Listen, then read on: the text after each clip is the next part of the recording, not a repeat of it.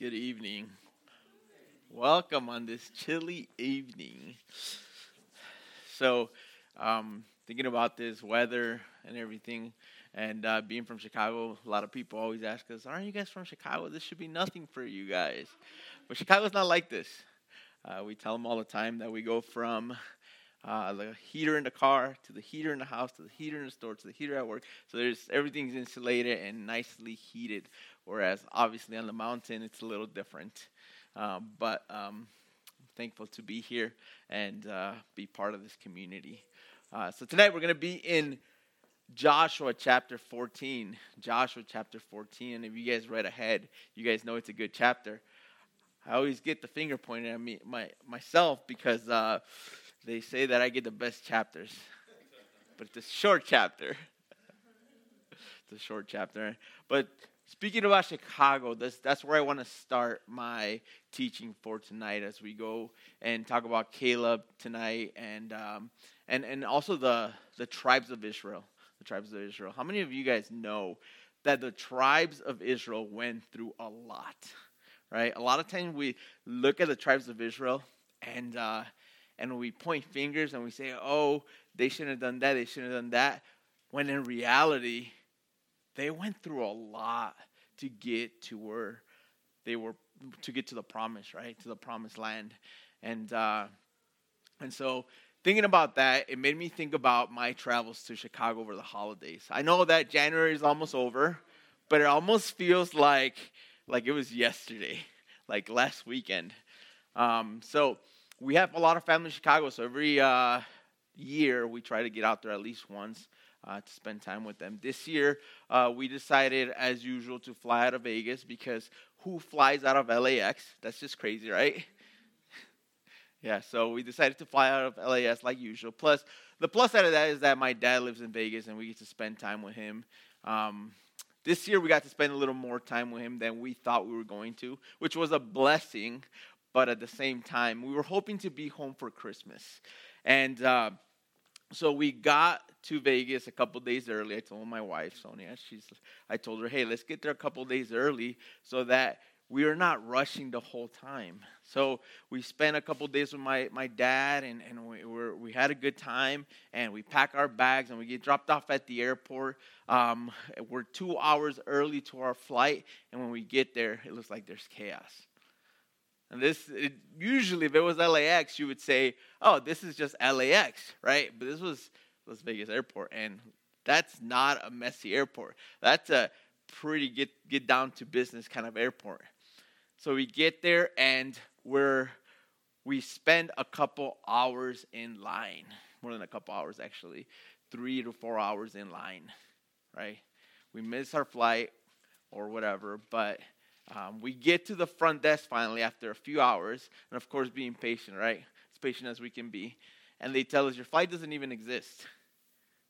Your flight doesn't exist. And it was changed at some point, but you were notified, and there was no response from you. So I was sure I didn't get any type of notification or anything because I had been checking the flights for days ahead. So that was interesting. So all that to say, we figured it out. Unfortunately, because of the storms and everything that were coming, a lot of flights were canceled. I'm pretty sure you guys heard on the news or whatever, a lot of flights were canceled. And so our flight got pushed to Monday. It was Friday. Our flight got pushed to Monday, which means that we're going to miss Christmas with our families. But on the bright side, right, we got to spend time with my dad, Christmas with my dad, which was interesting. But it was fun and it was good. So Monday morning comes, fast forward, Monday morning comes, I'm getting to a point here. Monday morning comes, and we show up to our flight ahead of time this time because we're not missing this flight. We have to be there. And so we get to the airport, and the line, I kid you not, is like a mile long just to check your bag. Just to check your bag. So we get in this line, and we're like, it's going to happen. It's okay. We're going to get through this. We get through the line. We check our bags. We go through the checkpoint. We go to our gate. When we go to our gate, mind you, this whole time, Sonia's running. I'm just like trailing behind because I'm like, if she gets there, she can stop the plane. She's a runner. So we get to the gate, and they say it's the wrong gate. So then we have to go to another gate. And we finally get to the gate. They said the plane left 15 minutes ago. So at this point, we're defeated, right? We're walking back out the security checkpoint, the opposite direction we're supposed to be going. And we're walking out, and we get back in line. And here we are in line for another probably like 2 hours. And there's chaos in the line. Everybody's discouraged because there's so many people there. And at some point, I told Sonia, I was like, you know what? We're just going to go home. We're just going to go home. That's all we're going to do because we've tried it a couple times, and I'm just tired. I'm tired of dealing with the airline. I'm tired of dealing with third world country customer service, right? Because when you call, nobody speaks English. And so as we waited in that line patiently, people started to drop off. And they decided to leave and go home. And as we waited, we begin to lose hope, you know. You're in line for so long, you're getting tired, you begin to lose hope. And as we got to the counter again, we still had a little bit of hope, but we thought, this is it. And so all that to say, this whole story, we end up getting a flight for 10 a.m. that morning. We actually flew to Chicago.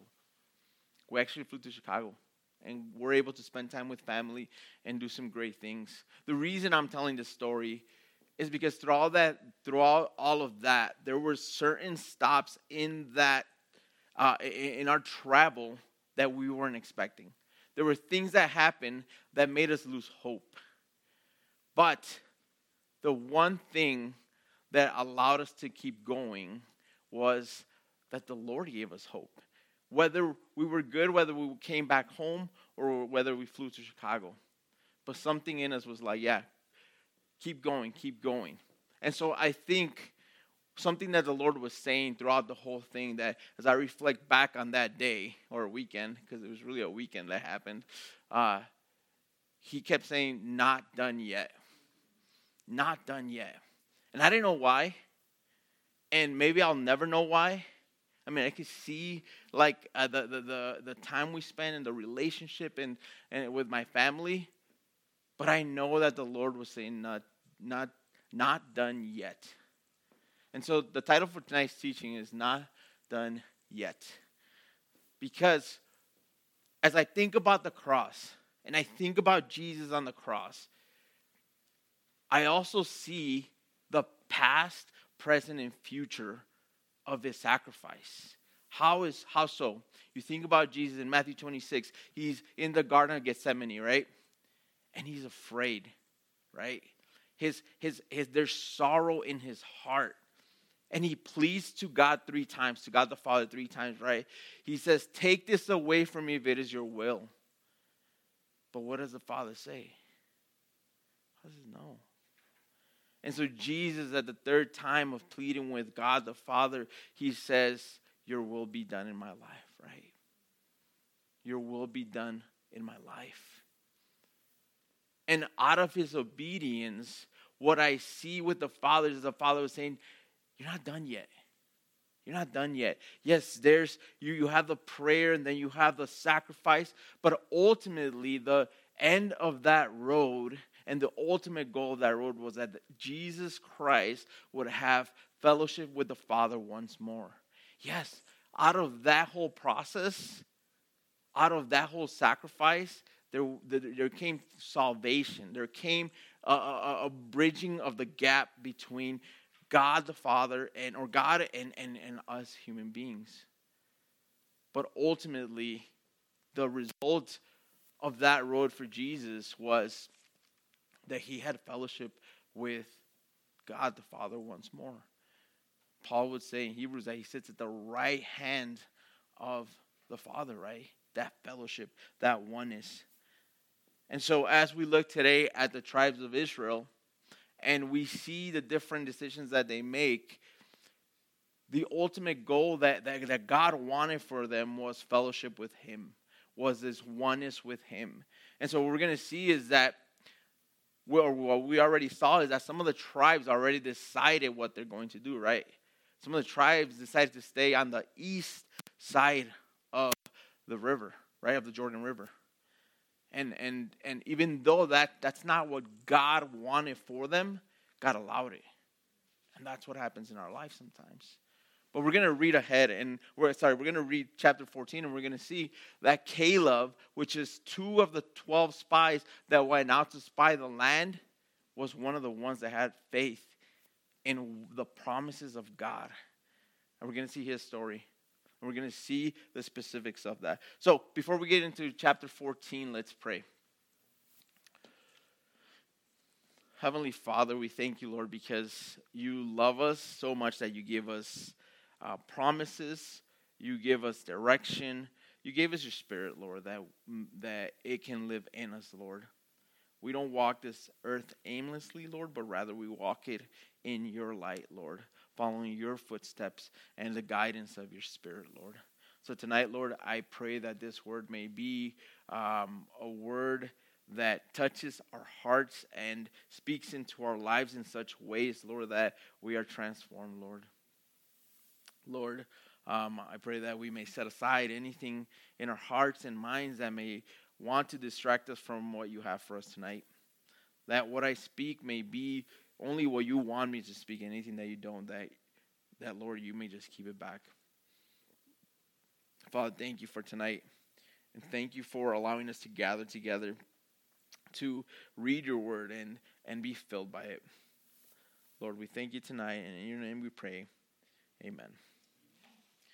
So chapter 14 starts like this. It says, "These are the areas which the children of Israel inherited in the land of Canaan, which Eleazar the priest, Joshua the son of Nun, and the heads of the fathers of the tribes of the children of Israel distributed as an inheritance to them. Their inheritance was by lot, as the Lord had commanded by the hand of Moses, for the 9 tribes and the half tribe.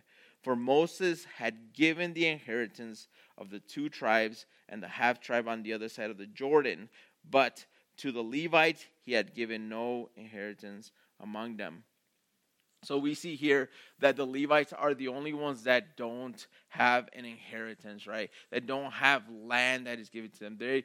And the reason for that is because they're to become the priests of the people. As we're going to see right now, they're to dwell in the cities of the people. So instead of them getting a territory, they're still part of the taking over and all this, but instead of getting a territory, what they really get is to live amongst the people, right, as priests. And later down the road, what we're going to see is that when they have a temple, they actually become the priests and the ones that serve in the temple. And something that was interesting as I was looking at a commentary was that I hadn't thought about before is that the Levites, when it comes time to the tabernacle and the temple and then the feasts that are given, basically they end up working 7 days of the week instead of 6. So they're the ones that work the hardest. Remember, one of the instructions of the temple was that the candle or the lamp was to burn without stopping, right? It was to burn, I guess, 24 hours a day.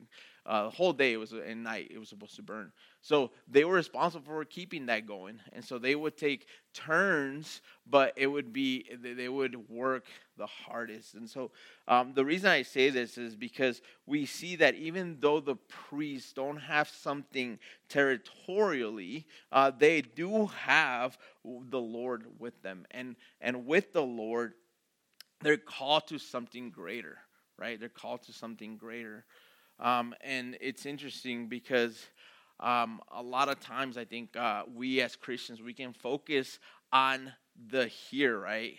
Like what we have, what we don't have, because in the culture that we live in, it's a culture full of materialism, right?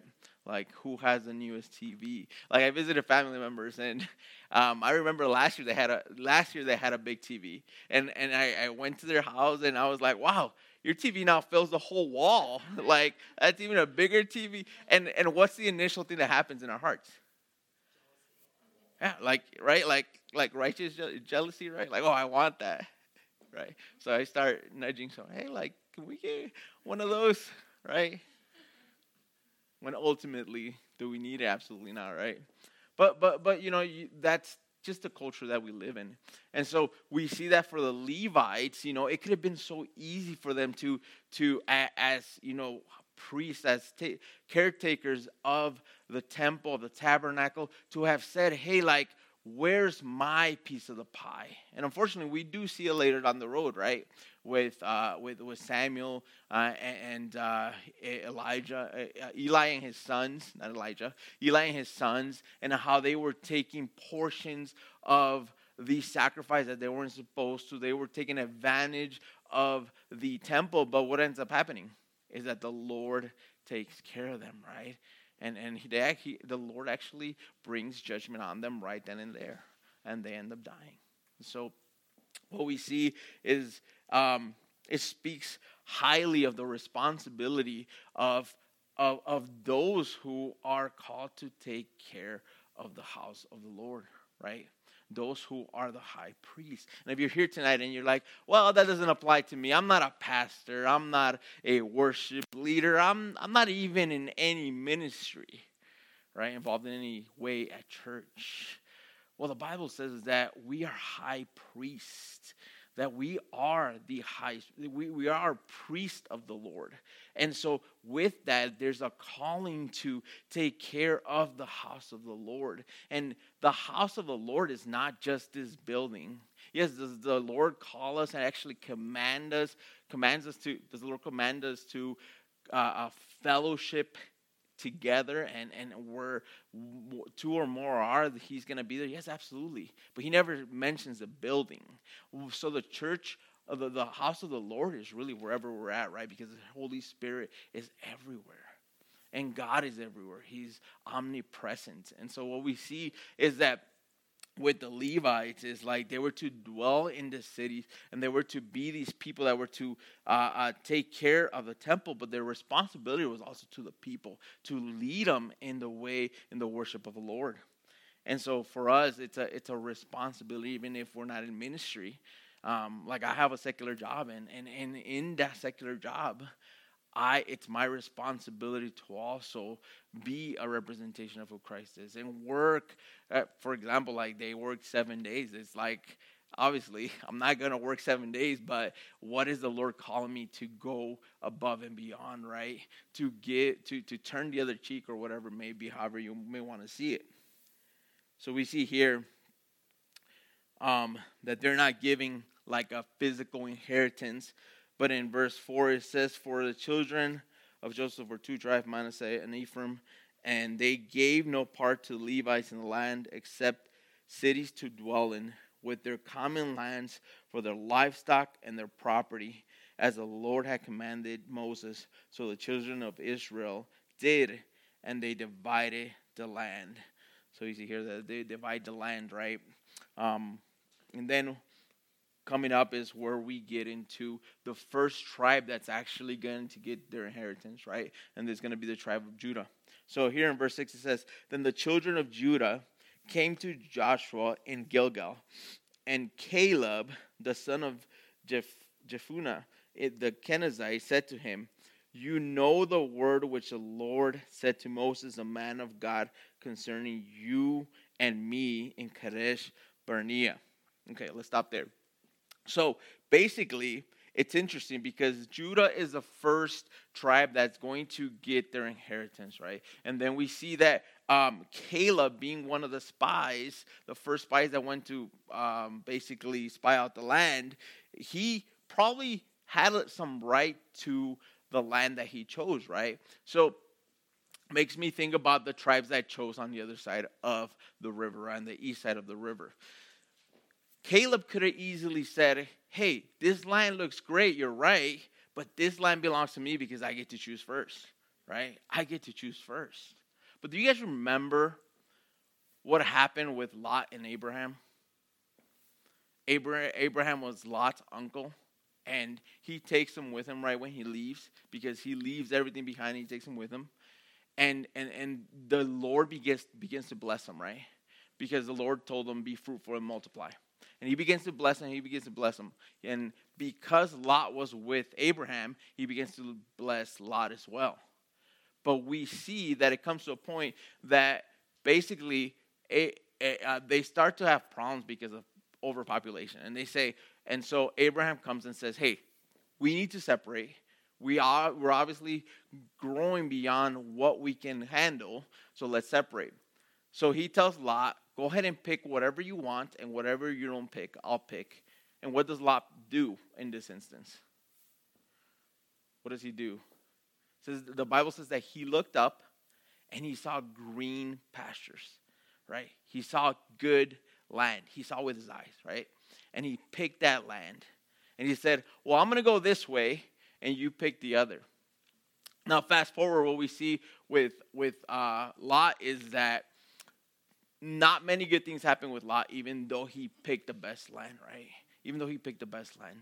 And so here with Caleb, we see that he could have had the first stab at the land, right, that was before them, and that he could have seen with his eyes. But rather than Caleb seeing and choosing with his eyes, what he does is he continues to be patient. Something that we're going to do, something we're going to see with Caleb is his patience, right? How many of us are patient in here? How many of us pray for patience in here? I stopped praying for it a long time ago because every time I say, Lord, make me patient. Yeah.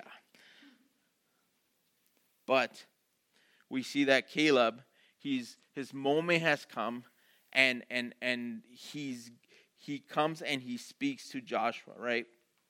And he says to Joshua, you know the word which the Lord said to Moses, the man of God, concerning you and me in Barnea, in Kadesh Barnea, right? So if we go to Numbers chapter 14, so if we go back to Numbers chapter 14, there's an account of this, of what happened there, which we know the story, but basically what happens here is spies are sent out, right? One out of each of the tribes, and two of the spies end up giving a good report while the rest end up doing the complete opposite, right? And this is the account of that. And so in verse 14, so people went to spy out the land that they were going to take over, the promised land. So chapter 14 of Numbers says, so all the congregation lifted up their voice and cried, and the people wept that night. So notice here the news of the spies who decided to be afraid caused this reaction in the people, right? And it says, and all the children of Israel complained against Moses and Aaron, and the whole congregation said to them, if only we had died in the land of Egypt, or if only we had died in the wilderness. Why has the Lord brought us to this land to fall by the sword, that our wives and children should become victims? Would it not be better for us to return to Egypt? So they said to one another, let us select a leader and return to Egypt. Do you guys remember what they went through in Egypt? 400 years of slavery. Then the Lord took them from Egypt. He showed them his magnificent power. He got them through the wilderness, and then the people still say this out of this report. Then in verse 5 it says, then Moses and Aaron fell on their faces before all the assembly of the congregation of the children of Israel.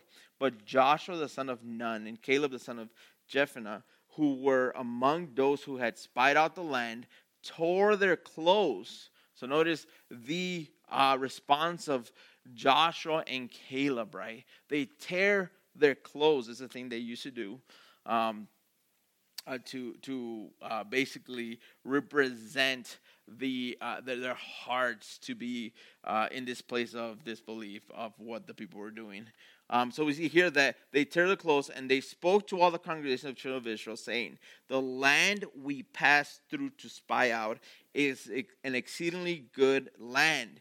If the Lord delights in us, then he will bring us into this land and give it to us, a land which flows with milk and honey. Only do not rebel against the Lord, nor fear the people of the land, for they are our bread. Their protection has departed from them, and the Lord is with us. Do not fear them. And all the congregation said to stone them with stones. Now the glory of the Lord appeared in the tabernacle of meeting before all the children of Israel. So notice here that while all the other spies are pouring fear into the hearts of the Israelites, what Caleb and Joseph are doing here is they're speaking the truth of God. Do you guys think that Caleb and Joshua were afraid?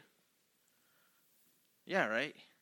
I mean, who wouldn't be? There were giants in the land.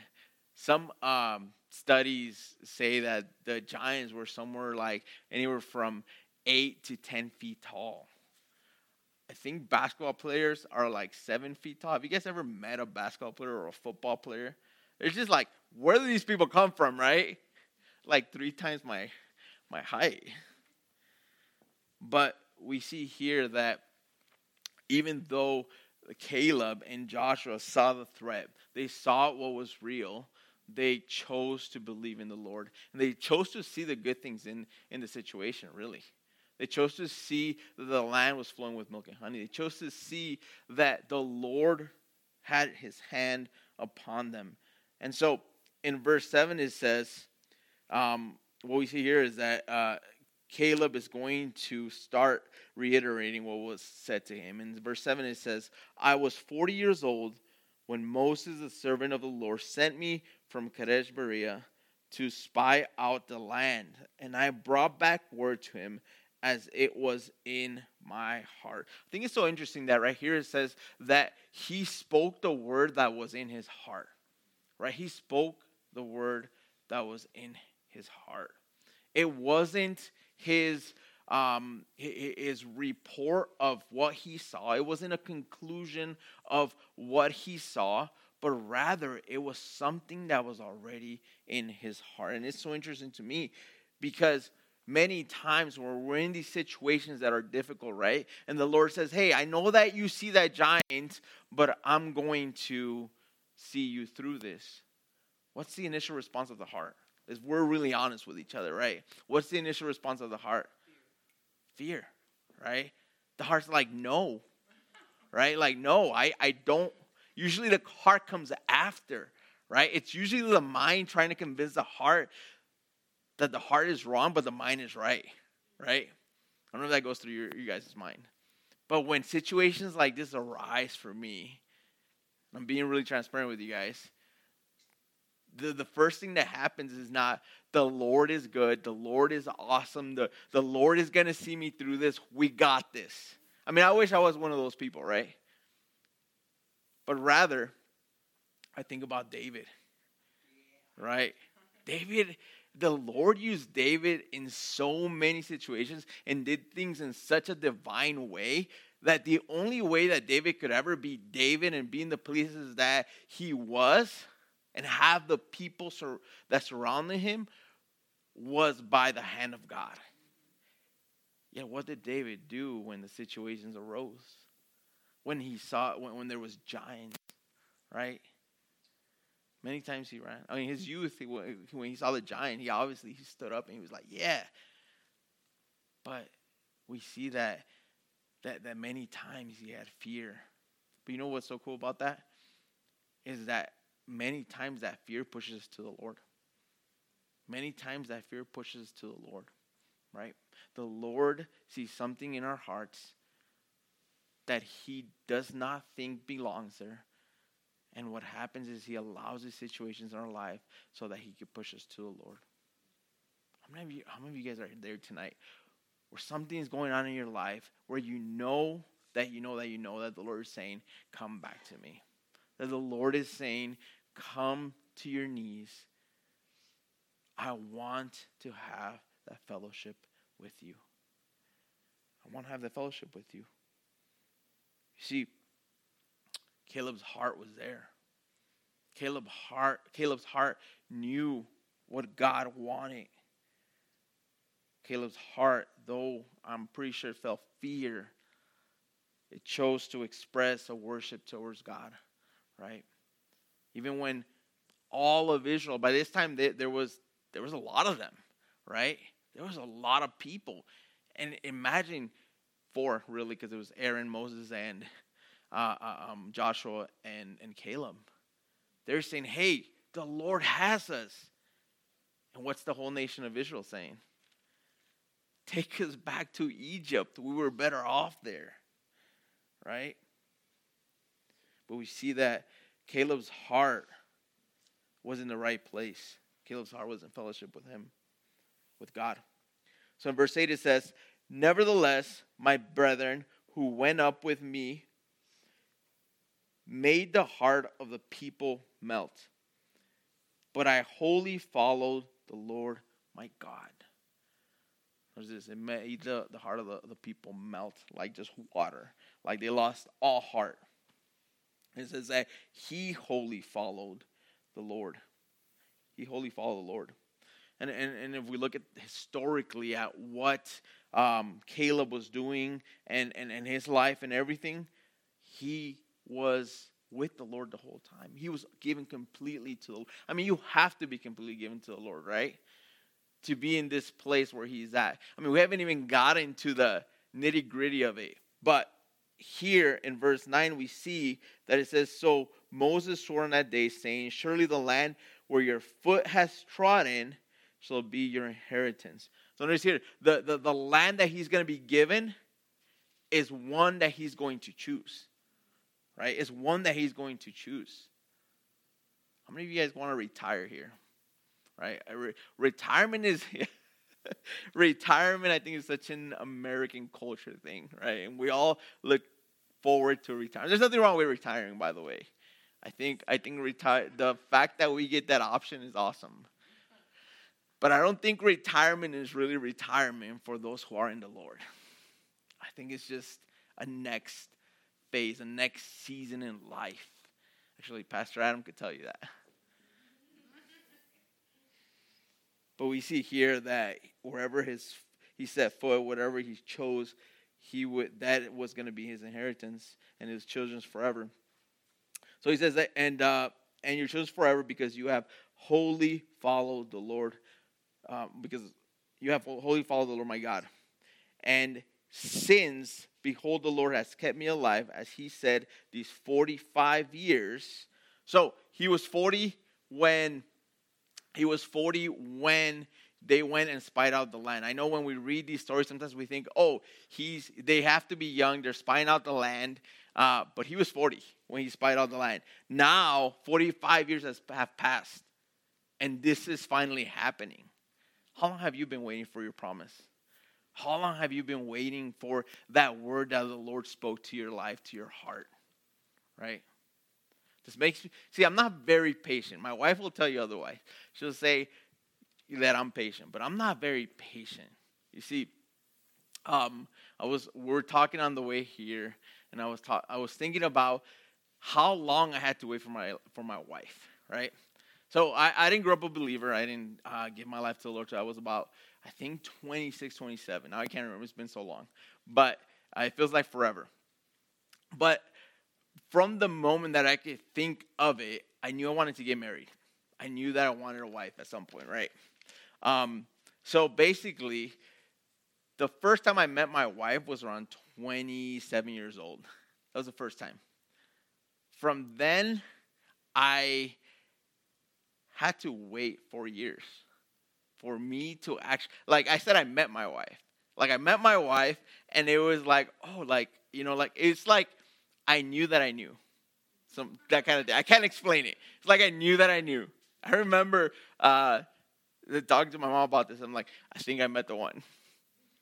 4 years later, she finally gave me a date. She allowed me to take her out, right? Once we started dating, the Lord called me away to El Salvador. And then she got called to Green Valley Lake for a season.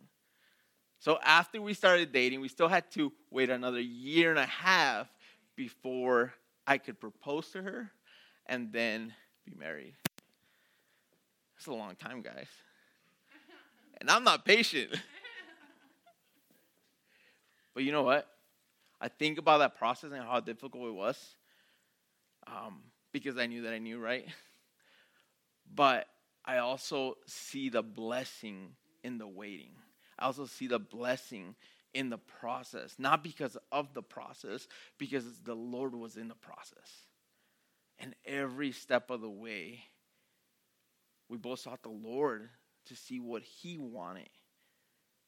And there came blessing with that. Anyway, we see here that he's been waiting 45 years, right? And it says 45 years, verse 10, middle of verse 10. Ever since the Lord spoke, did I skip? No. Okay, ever since the Lord spoke this word to Moses while Israel wandered in the wilderness, and now here I am this day, 85 years old. How old is he? 85. I feel like some of you guys are 85. You guys are sleeping already. He's 85 years old, right? In our culture, we would say, you know what? Have a seat. Let the young men take care of it, right? Just have a seat, retire, do what you have to do. But he's 85 years old, and this is what he says in verse 11. He says, as yet I am strong this day, as on the day that Moses sent me, just as my strength was then, so now is my strength for war, both for going out and coming in. So we see here that his strength, he's not just saying I'm strong, but what he's saying, I'm strong in the Lord. Like I guarantee you for 45 years, Caleb was preparing for this moment. Right? For 45 years, because of where his heart was to begin with, Caleb had a plan of how he was going to wait for the Lord. And I think it speaks greatly of how we wait for the Lord as we wait for that promise to come true in our lives, right? For the Lord to do what he said he would do. And I don't know what he's spoken to you in your life. But I know I'm waiting on promises that he's made to me. I'm waiting. I'm waiting not patiently, I guess, sometimes. Sometimes are better than others, right? But how are we preparing for the day when he comes and says, hey, it is time, right? It is time now. Are we going to be ready? Because he waited 45 years. And at 85, he says, I'm so strong. Not just like, hey, look at this, I can lift. But like, I'm strong for war. I'm strong as that day. Which is crazy for me to think. And so we see that.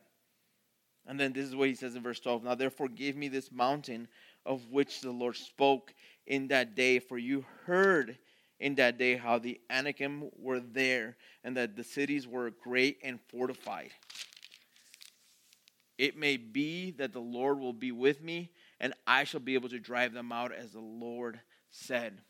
So what does he ask for? Does he ask for a nice home or a nice river that he could just die by or something like that? Absolutely not, right? Caleb is ready for war. He's ready to take over what the Lord has promised them, right? It doesn't matter. It didn't matter what age. I think Caleb could have been 100 years old and he still would have said the same thing. By the way, by this time, Joshua is about that age. But I think Caleb could have been any age, and still it would have been the same thing. But I think I like this last part where he says, it may be that the Lord will be with me, right? He doesn't say the Lord's with me and this is where I'm going. He says, it may be, whatever the Lord's will is. He spoke, I believe it, but I'm going to walk out in faith and see if it's true, right? I'm going to test it out because he spoke it. He doesn't say he is with me, and he has told me that this, I'm going to conquer them. He already knows there's giants. I think it's awesome that he picks giants to fight at 85 years old. I don't know that I would do that, honestly. I don't know that I would do that now. And I'm half his age. But we see that Caleb still has a fight in him. And it's not because of him, but it's because where his heart is with the Lord. It's because of his fellowship with the Lord. Because look at what happens here in verse 13. It says, we're gonna finish here, and then I'm going to point out three things that stood out to me. But it says here, and Joshua blessed him and gave Hebron to Caleb, the son of Jephunneh, as an inheritance. So the word Hebron means fellowship. So what does Caleb receive? He receives fellowship, right? He receives fellowship. And so he gave it to him. But guess what? It doesn't end there. Jesus Christ died on the cross so that we could have fellowship with the Father. But it doesn't end there. It's not just something that falls upon us and we just have fellowship with him, right? Because what does Caleb have to do now? He's received Hebron. He's received fellowship. But now in verse 14 it says, Hebron therefore became the inheritance of Caleb, the son of Jephunneh, the Kenizzite, to this day, because he wholly followed the Lord, the God of Israel. And the name of Hebron formerly was Kirjath Arba. Arba was the greatest man among the Anakim. Then the land had rest from war. Right? Now he has to go and take over this land. He has to go and basically he has to put work into it, right? So I think as I was reading this short chapter, the thing that really stood out to me is that what he receives from all this, 45 years in the wilderness with people who were unbelievers, was he an unbeliever? No, right?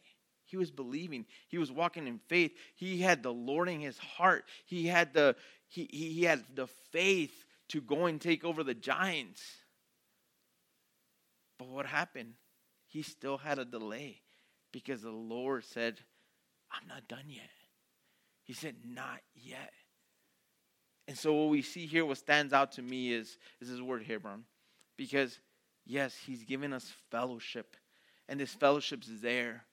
But it doesn't just fall upon us. Rather, it's something that takes work.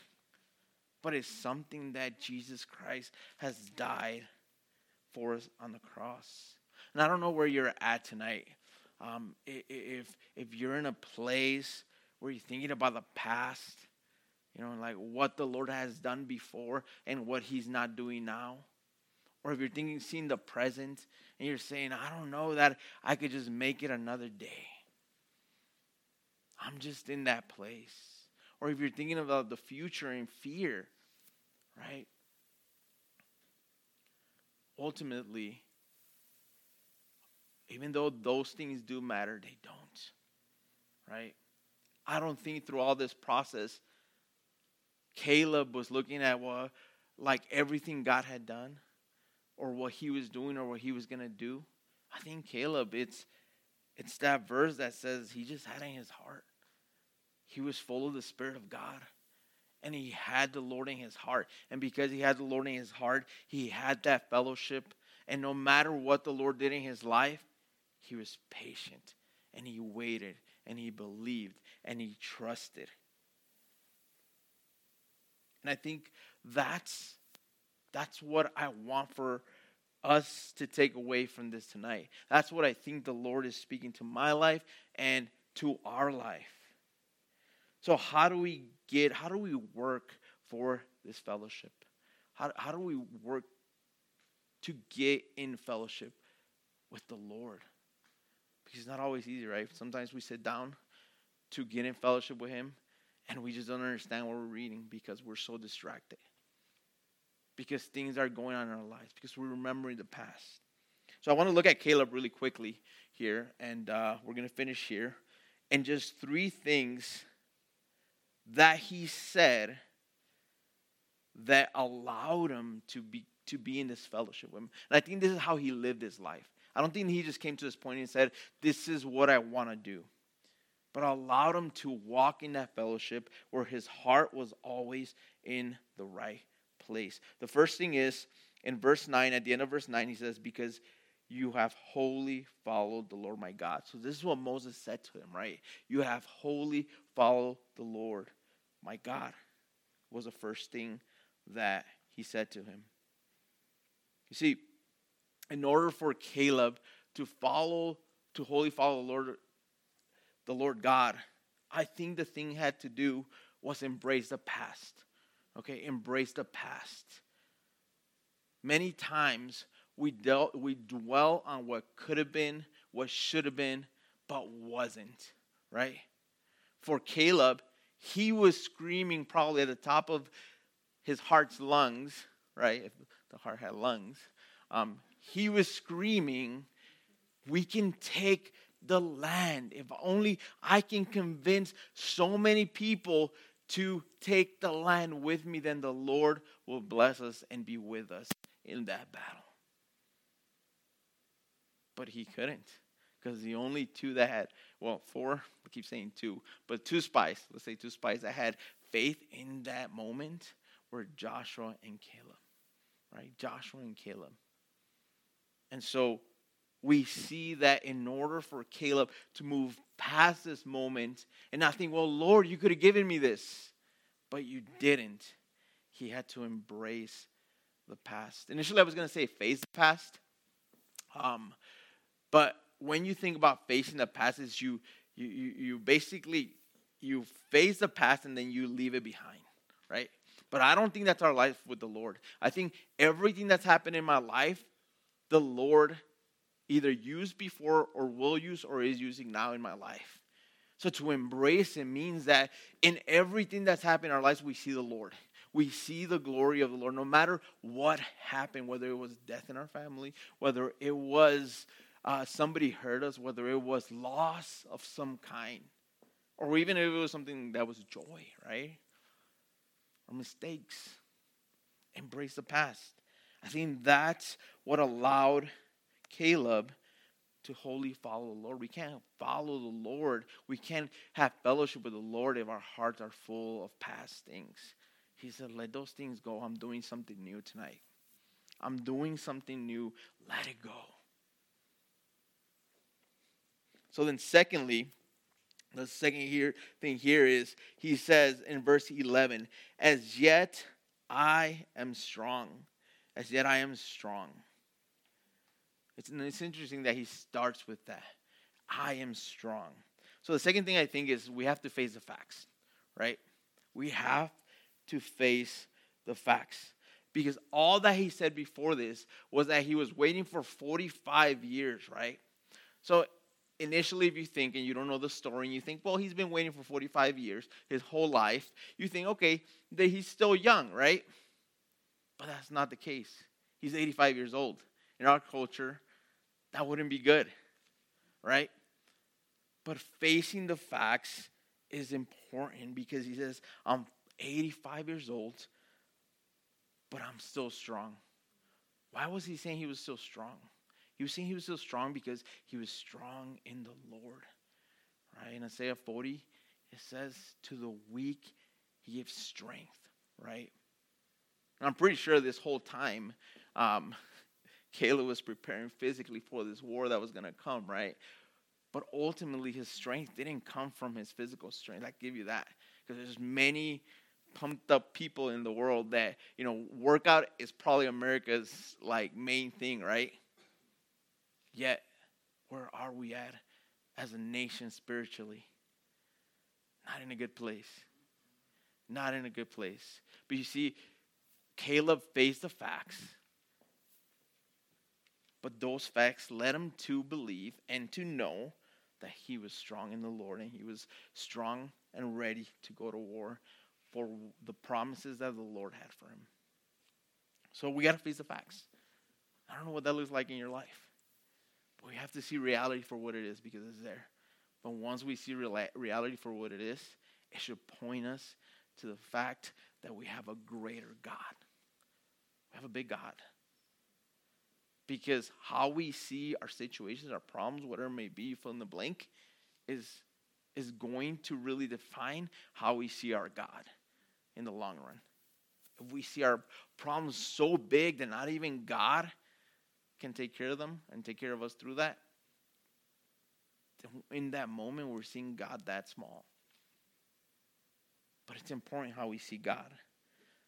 So embrace the past, face the facts, and lastly here in verse 12 it says, now therefore give me this mountain of which the Lord spoke. Of which the Lord spoke. Right? So the third thing here is encounter the future. Encounter the future. Why? Because the Lord spoke, right? And because the Lord spoke, he said, I have a heart for the Lord, and the Lord spoke, and I'm going to step out in faith. Right? I'm going to step out in faith. I don't know what the Lord is speaking to our lives right now, or what the Lord has been speaking to your life. But I urge you, step out in faith. Encounter the future that the Lord has for you. For Caleb, It was giants. He knew it all along, right?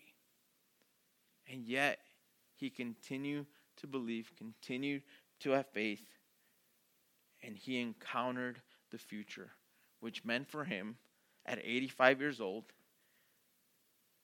conquering a land that was full of giants, and not just any giants, some of the greatest warrior giants that have ever existed in history.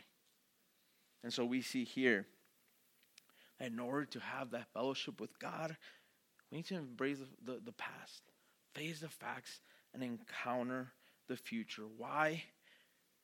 Because no matter who you are in this room, what you've been through, how long you've been in church, how mature a Christian you are, whether you're a pastor or not a pastor or the president of the United States, it doesn't matter. He's not done yet. He's not done with us yet. He wants that fellowship with us. But we need to seek him. So tonight, as we go tonight, what are the things that you have to embrace, the things that you have to face, the things that you have to encounter that will get us to a place where we're in fellowship with Christ, according to the sacrifice of Christ and according to the way that the Father wants it? Let's pray.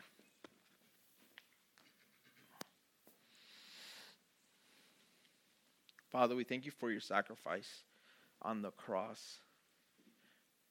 We thank you for all that you have done to reach out to us, Lord, and not even to meet us halfway, but come the full way, Lord. I pray that as we go tonight, Lord, our hearts may be wholly given to you, Lord.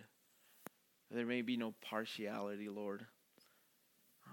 And that as we completely surrender our lives and our hearts to you, Lord, that we may have that fellowship, Lord. And that everything in our past, everything in our present, our future, Lord, may just be consumed by you, Lord, because the Bible says that you are the Alpha and the Omega. You're the beginning and the end.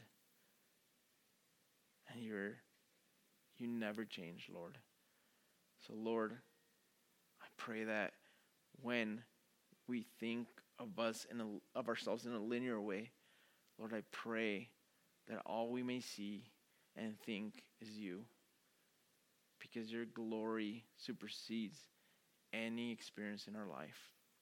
Lord, we thank you, Lord, and ask for strength, Lord, to face the giants, to face our future, because ultimately, Lord, it's that fellowship with you. Lord, we thank you and we praise you. In your name, amen.